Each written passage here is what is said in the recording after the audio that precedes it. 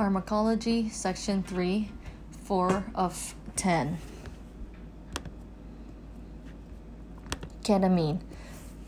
Ketamine is the chemical name is 2-O-chloroprophenyl 2-methylamino cyclohexanone hydrochloride. It's actually called ketamine because it has ketone group as well as amine group. The class is aryl cyclohexamine phenylcyclidine derivative. Formulation: aqueous solution available as 1%, 5%, and 10% solution.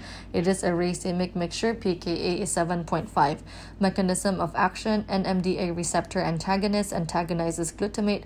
Secondary receptor targets opioid, MAO, serotonin, norepinephrine, muscarinic, sodium channels.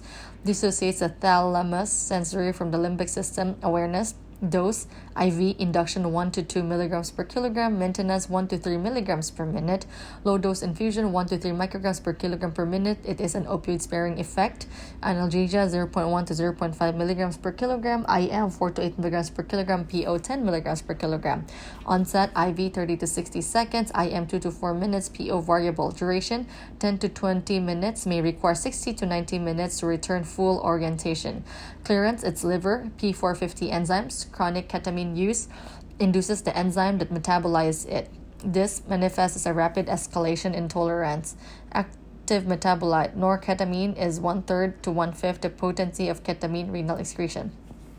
Cardiovascular effects: increased SNS tone, useful if the patient is hemodynamically unstable but harmful in severe CAD. Increased cardiac output, increased heart rate, increased SVR, increased PVR, caution if severe right ventricular failure. Subhypnotic doses less than 0.5 milligram per kilogram usually don't activate the SNS. It's important to understand that ketamine is actually a myocardial depressant. The cardiovascular effects discussed above require an intact SNS. The myocardial depressant effects will be unmasked in patients with depleted catecholamine stores like sepsis or sympathectomy. Respiratory effects: bronchodilation, great choice if the patient is actively wheezing, upper airway muscle tone and airway reflexes remain intact, maintain respiratory drive, although a brief period of apnea may occur following induction, does not significantly shift the CO2 response curve. Increased oral and pulmonary secretions like glycopyrrolate helps with this. CNS effect: increased CMRO2, increased cerebral blood flow, increased intracranial pressure, increased intraocular pressure, increased EEG activity, caution if history of seizure. Nystagmus, caution during ocular surgery that requires a still eye. Emergence delirium: presents as nightmares and hallucinations. Risk persists for up to 24 hours. Benzodiazepines are the most effective way to prevent emergence delirium. Midazolam is better than diazepam. Risk factors: age greater than 15 years, female gender, ketamine dose greater than 2 milligrams per kilogram, history of personality disorder.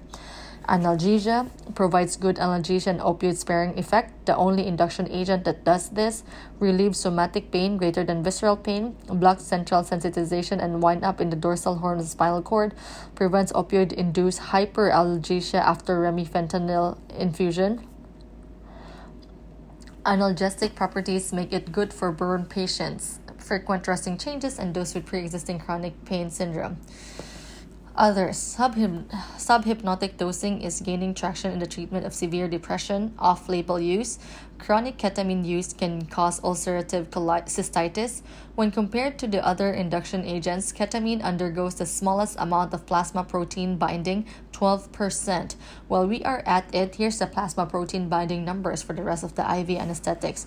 Propofol 98%, diazepam 98%, midazolam 94%, dexmedetomidine 94%, lorazepam 90%, etomidate 75%, ketamine 12%.